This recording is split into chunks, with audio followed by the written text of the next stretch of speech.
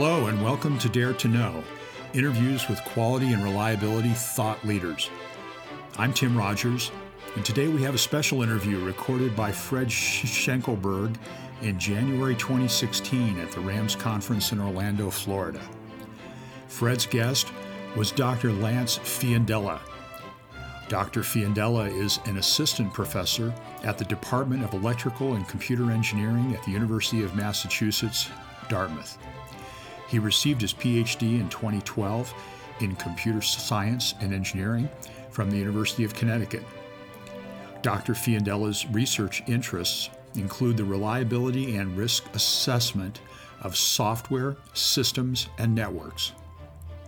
He has supervised 4 master's theses, and he is the advisor of 4 PhD students. Fred talked with Dr. Fiandella about his collaborations with industry on risk management issues. Let's join Fred's interview with Dr. Lance Fiandella. So welcome to Dare to Know. This is Fred Schenkelberg, and I'm sitting down with Lance Fiandella. I'm sorry, I stumbled on that. I even tried it a couple of times, but now we're at the RAMS conference, and you probably are going to pick up some of the background stuff that's going on, because there's a lot of people here talking about reliability, and some of them, I suspect quite a few, came in part to see your tutorial that you do. We did have quite an audience today, so it was a session, I would say maybe 50 attendees or so in the software reliability modeling tutorial. Software reliability, and I thought you had math in there at one point. Well, there was the formal title was Introduction to Mathematical Software Reliability Models. Okay. But again, it intended to be a basic introduction. You know, I intentionally provide as you would see in a traditional mathematics textbook, they have appendices with the laws of algebra or exponents you might need to know. So we went through that because I wanted to dispel the belief that this is complicated to get into. Right. So starting from rules of differentiation and laws of exponents and logarithms, really calculus 1 and 2 is all you need to get started, understanding the basic models and going from there into a review of some of the concepts of estimation. So given some event time data, or in the context of reliability, failure time data, how do we find a curve of best fit for a model in a mathematical sense? So, all right. So some of that's just straight regression analysis of the different times of ways of going at it. You're dealing with a software system, so it's time to a defect found or a bug found. Right, fault exposure. Fault exposure like that. And it wasn't that long ago people didn't believe software had reliability concepts or stuff. So there's a popular argument that goes around, and I'll repeat one form of it, which is software is deterministic. If you give it an input, or it will produce the same output no matter what. That's right. So until you therefore, fire up Microsoft operating system. But the idea being that it's either works or it doesn't, and once you fix it, it's fixed forever. Therefore, it is this binary state, 0 or 1, 1 being reliable, 0 being unreliable. Right. I guess the oversimplification there is that when you talk about, say, the operational profile of a software, which can be everything from the inputs, including configuration files, the sensor data that's reading something in and then feeding it to software, there is randomness in the time to exercising the code where the fault resides. So that oversimplification tends to disregard that the randomness in the environment and configuration can drive the first time to discover a fault that would then send the engineers back to the drawing board to try to do fault isolation and removal.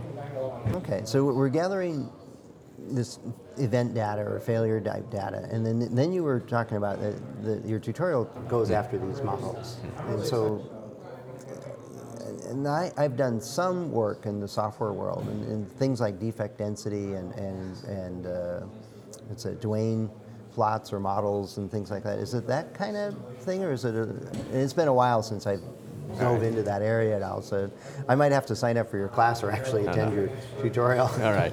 Well, in any case, well, I mean, am I on the right track? Well, yeah. Why would I, as a reliability engineer, want to know this? Well, it's not what I again with the review that I give at the beginning of the tutorial. I try to emphasize that even though software is this different entity, it fails in a different way. It doesn't have, you can't kick it the same way. You can kick hardware, which has a set of reliability models.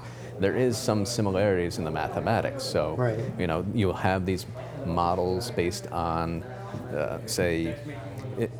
you'll have the event time data, but then how do you characterize it? One popular class would be these non-homogeneous Poisson process models, which are a time repairable system, they call them. Modeling. Right, so you see the NHPP models, but I start very simply to say let's begin from what is, we know what least squares estimation is to find that minimized distance between the curve of best fit and the data points to minimize those vertical distances, but instead looking at another method, the maximum likelihood method, where we talk about samples from a distribution and the probable, what are the numerical values of the parameters of a model that best characterize the data that would give us that, quote, curve of best fit. So we review very simple concepts from discrete probability and continuous probability, even give an example in the context of, say, flipping a coin a certain number of times, and then from that inferring, but showing that you can go through a calculus-based procedure, simple differential calculus, to derive algebraic equations that make intuitive sense, as, say, for example, the number of successes divided by the number of coin flips would tell you the best estimate of your probability of that coin coming up heads, and also the simple exponential distribution, because one of the, what we call failure rate, or another group of researchers would like to call hazard rate, there's a class of models where there's a discrete sequence of failures, but instead of them being what we call independent and identically distributed, where every single failure, like a hardware population where we might have a set of items on test, we're going to break 100 of them or run them until they wear out, we're talking about a piece of software that's being tested, and as faults are removed, the rate of occurrence of failure should be decreasing on average. So instead, not in every software team. Well, preferably. And certainly I can go through those cases too. And the reality is that processes really make things, the complexity of software these days certainly makes the classical models from decades ago harder to characterize everything, and there's certainly some good research going on in that direction. So let's assume they're doing a good job and they're fixing things and making improvements, but it's not testing 100 iterations, it's testing one that keeps changing. Well, right, so there are these complexities to say, well, I changed my software. Is it even the same physical or same logical item object it was before I made that fix? But, we try to do the suspension of disbelief for the time being, simply because we want to preserve mathematical tractability, and trying to get away from those some oversimplifying assumptions too quickly may introduce issues that really don't resolve. For example, cursive dimensionality. Why do I need 3 parameters when 2 would suffice? When parameter 2 times parameter 3's values could take any possible combination of values within the feasible range, does that third parameter really characterize something about that testing process or the rate of exposure of faults? So we try to avoid that. In statistics, we call it the cursive dimensionality, and preserve simplicity. Whether it's a 2-parameter model, but these failure or hazard rate models, instead of simply saying the 100, iPods I'm going to drop on the ground, or iPads, and we do our drop tests in our specialized unit. Instead, we're talking about software that has essentially the faults will have independent realizations, but they're not identical. That is, each time we remove a fault, the rate of occurrence of failure should decrease by some amount, but that rate is still exponential. So instead of having a product of IID, or independent and identically distributed faults, we have these independent but non-identical faults where the sequence is decreasing. So the mathematics becomes a little bit more complicated, but it's just indexed I from 1 to 100, lambda sub I.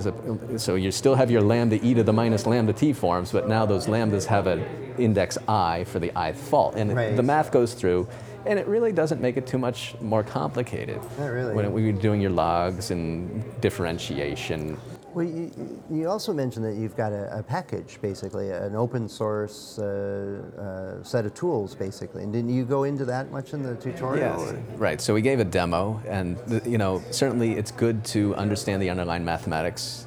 Maybe the boss only wants to see a plot to say we're on track or we're in trouble. Right.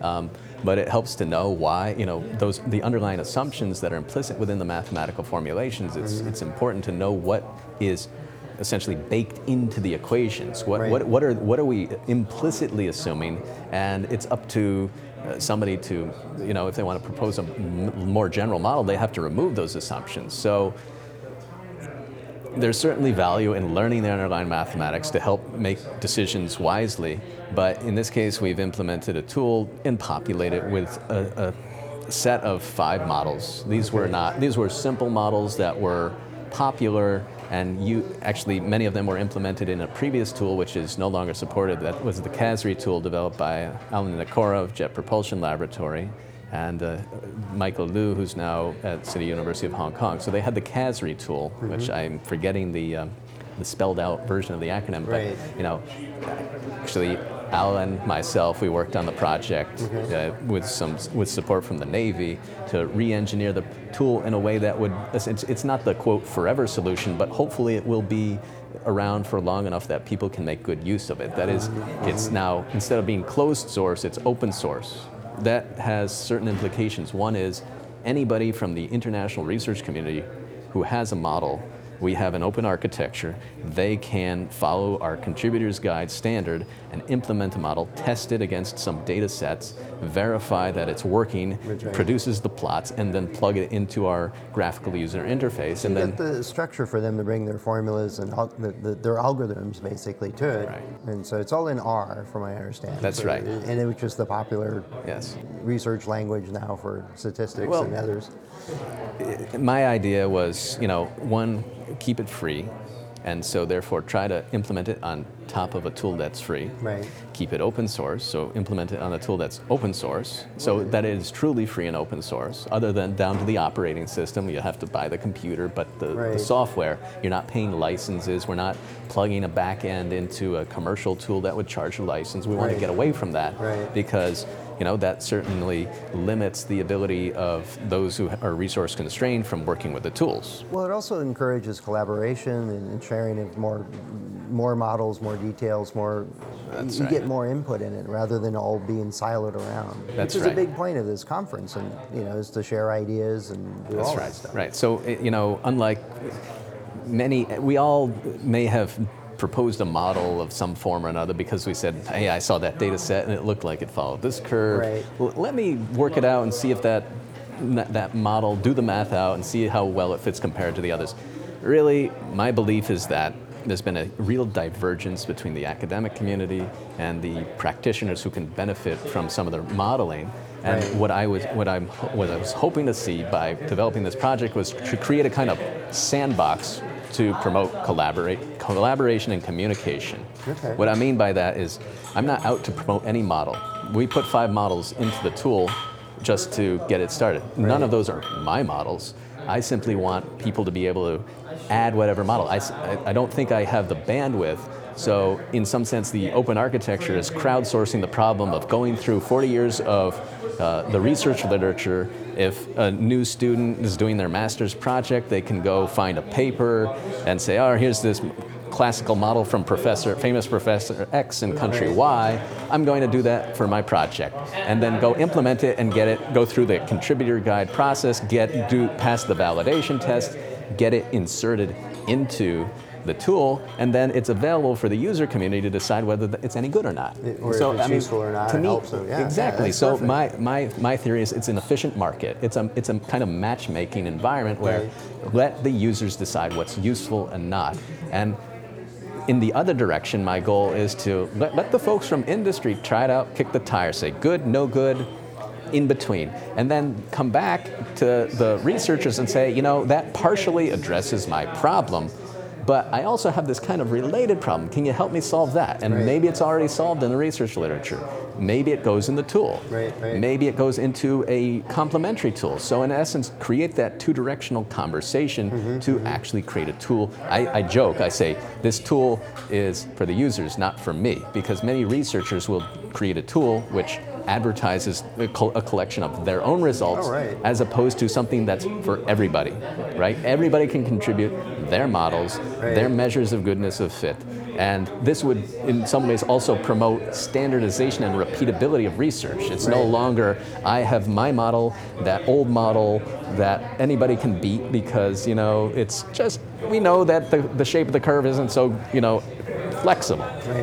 So in other words, forcing a higher standard of quality when it comes to repeatability, comparability, and to have that single shared platform for the international research community. That's really one of my goals, to up the standards of research and start asking the practitioners, what do you really need from us? Right. So I got two follow-up questions. I mean, I know you talk about it in the tutorial, but where can people find the model and get involved with this this community, or these software models? Well, so there's certain places where they're published. Obviously, the RAMS proceedings is one place where you've seen models proposed, but there's certain popular publications. The IEEE Transactions on Reliability has. Well, that's where we can find the models. I'm thinking about the tool you're building. And oh, you mean the actual, where can you get the tool? Right. Okay, so I make it available on my website, which is it's a third-party site. So it's a registered Google domain. And I'll get the link from you, and we'll put it in the show notes. All right, sounds good. All right, I won't spell it out. Yeah, that's fine. We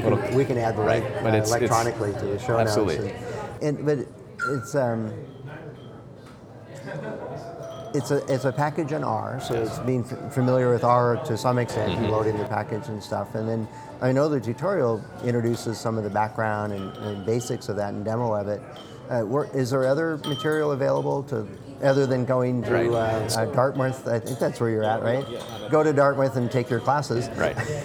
So, I mean, certainly I'm hoping to get that short text written at some point, but I'm still untenured. We'll see how quickly that happens. But the website provides a set of resources. One is a web-based instance of the tool. Right. So you can go there. You don't have to download anything. It's just a web it's ready version. To run. Right. It's there. And not only that, there's a set of data sets taken from a very popular Handbook of Software Reliability, which was edited by Michael Liu in the 1995. Right. It's got some very famous data sets which are prepared. It's in Excel format. So the input formats are fairly standard, hopefully across organizations, either Excel spreadsheet or comma-separated variable files. So we give these data sets all in the form ready for input into the tool. So one, you don't need to download and install the tool if you just want to get started and learn. Two, you don't have to go collect your own data. You have historical data sets you can play around with. And three, there's a user guide which has a tutorial. It'll walk you through, click here, here's what you should see, here's how you interpret it. So that set of documents and resources is to just learn. Then if you, it's open source, meaning you have access to the code. You can go to the GitHub repository, you can download it. If your organization has concerns with security, so again, defense-related, users might have concerns about information security. They have the source code. They can go through the information assurance procedures of their organization so that they can be confident that this doesn't have any trapdoors. It is secure. So in that regard, by providing the source code, yes, we understand there's a little bit of extra overhead, but it's, again, attempting to serve communities. Again, even commercial proprietary wants to make sure. They might want to adapt it. As I say, I want to give the research away because in doing so, my hope is to get more feedback about what are the real burning issues in industry as opposed to here's more models. I don't necessarily think that's what we need. That's right. And you mentioned that right at the start, is that gap between the academic and practical side and bridging that, making sure what you're doing is more practical. So in the campus and with your students, do you get much of the industry researchers to bring projects in or interact with that, or is this the tool and this idea one of the venues for doing that? Well, at this point, our primary visitor list it tends to be the local defense contractors. So they've come down, people supporting different branches of the armed services, Army, Navy, Air Force, who, they might be former graduates of our program Right. who are now working for the local defense contracting community. Certainly, industry has expressed interest. They have a little bit more variety in terms of their processes and Right. development, but certainly there's Right. there's potential to collaborate there as well. Okay. So- And there they just contact you. yeah. I mean, I've had folks come down. I get phone calls. I've on occasion said, "Well, if you don't want to drive out here, it's very scenic. But if you would just like to have a phone conversation, or we do some kind of screen sharing to walk you through." Right. I think at some point, if the volume becomes too high, we'll probably do some videos where the students will do here's the screen and walk you shares, through. yeah. And so just give the video tutorial as opposed to the written document. That's right. Now, the way you describe the tool and the mathematics behind it, it's not specifically. I mean, you've written it for software packages and defect tracking, and not defect tracking, but modeling of future defects, defect rates, defect density, I think is the common term. But it certainly sounds like it would work for repairable systems. So there's certainly some relationships, but many of those NHPP, the non-homogeneous Poisson process models, typically have a model form that assumes that there's a certain finite number of faults and then a distribution on the discovery time. So Right. it's essentially a scaled cumulative distribution function. So And I've heard that analogy a number of times, but that's obviously a simplification. right. But at the same time, ultimately the models. What are I think the underlying question that anybody wants to ask is, what can I use this model for? Right. So before I that's a even good bother question, learning yeah. before I try to study all this and figure it out, Right. what questions will enable me to answer? So with the failure rate or hazard rate models as they're termed, we typically can ask simple questions like, how much additional testing time would be required to achieve a desired failure rate or Right. intensity? Meaning, if I have a schedule to stick to and I can see that, I'm going to require so many additional weeks or months of testing, I might know I'm either on track or I'm behind schedule. So Right. certainly knowing the projecting whether or not I'm going to make my scheduled deadlines is certainly one. Others would be, how many faults were latent in the software, Right. and how many would be remaining. If I couple that with, say, only measuring certain ones of a higher criticality than a given threshold, I know how many severity level 1 or 2s I've got in there, and we can obviously manually filter the data based on severity, or roll up just the 1s and the 2s and disregards the 3, 4s, and 5s if those are lower severity, Right. just to know how are we doing and within certain processes you have to get to 0 on the most severe before you can, somebody's going to say, okay, let's go. exactly, right? And to be able to answer those kinds of questions provides guidance to say, are we doing enough? Of course, you need to be designing tests that are representative of what you want your system to do. Right, Remember, right. Reliability models are a mathematical approximation of reality. Those, many times, the software engineering community, I'm a computer scientist by training, so I have an appreciation of this, that, the software engineers, we went into programming because there was something about math that drove us to programming. It worked, it clicked. When you were successful, it was successful. It could be, it's like electroshock therapy at times, but when it works, it works. When it fails, you get a good negative feedback to say that's not how you do it correctly. Right.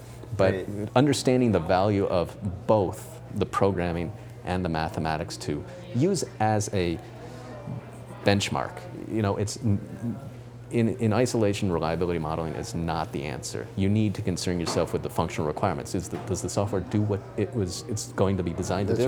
That's right. Until I check all the boxes, say yes, function 1, function 2, whatever we're developing for the customer is working, how can I say testing is done? And the test should be representative of what it needs to do or the usage profile. For the customer. And certainly there's going to be some uncertainty in that. But to couple both the common sense programming, we need to make it do this, with the mathematics of here's how often it failed, to say, hey, we're getting better.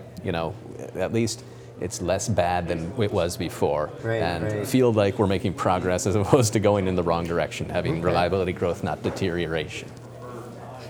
Which I think we both have witnessed a few But times. it's a reality with such complexity in software testing. Right. You have many systems that are so large, you're integrating in layers. You might have block 1 tested, and then you're testing block 2, right? After. But block 2 has been added to block 1. Now, in that first stage of testing with just block 1, you're exposing faults within block 1's code only. Right. But block 2 now interacts with block 1. So you're exposing faults from block 2. You're also exposing faults from block 1 and faults that interact, but across those boundaries that are now being connected. That's right. So this notion of integration testing and layering or block testing of very complex software systems is introducing this kind of not discontinuities, but the kinks in the curves that lead to these more complex models, what they call change point models, where you might have what looks like a stock market recovery. You have the one strong up curve and a one that's a little bit weaker, and a third that's correction. Things like, well, hopefully not that. Not too many corrections. But the notion that, as you're applying the tests, you're exposing faults, but then you're adding code. So there's, as I said, some more complex models that would hopefully characterize these more complex software testing and integration procedures that you see with the modern systems. Okay. Well, I'm gonna wrap it up here and leave a note to the listeners. If you're coming to RAMS, and the way you described it, Lance, is it's building on the foundational pieces so you get the understanding. It's not enough just to have a calculator, a fancy calculator, to crank out a number for you or to grab whatever model, but use it with intelligence and understanding. And I think that's what you're introducing and talking about in the tutorial. Is that fair? Right. And it's a conversation between all the stakeholders, not just software engineers, customers, and everybody else. That's right. Well, all the best to you with the software and the tool and the package and building that community. I'm going to have to touch base with you regularly and see how that's going and see how I can support you with all that. So absolutely. Thank you. Well, thank you very much, Lance. Appreciate it. Thanks, Fred.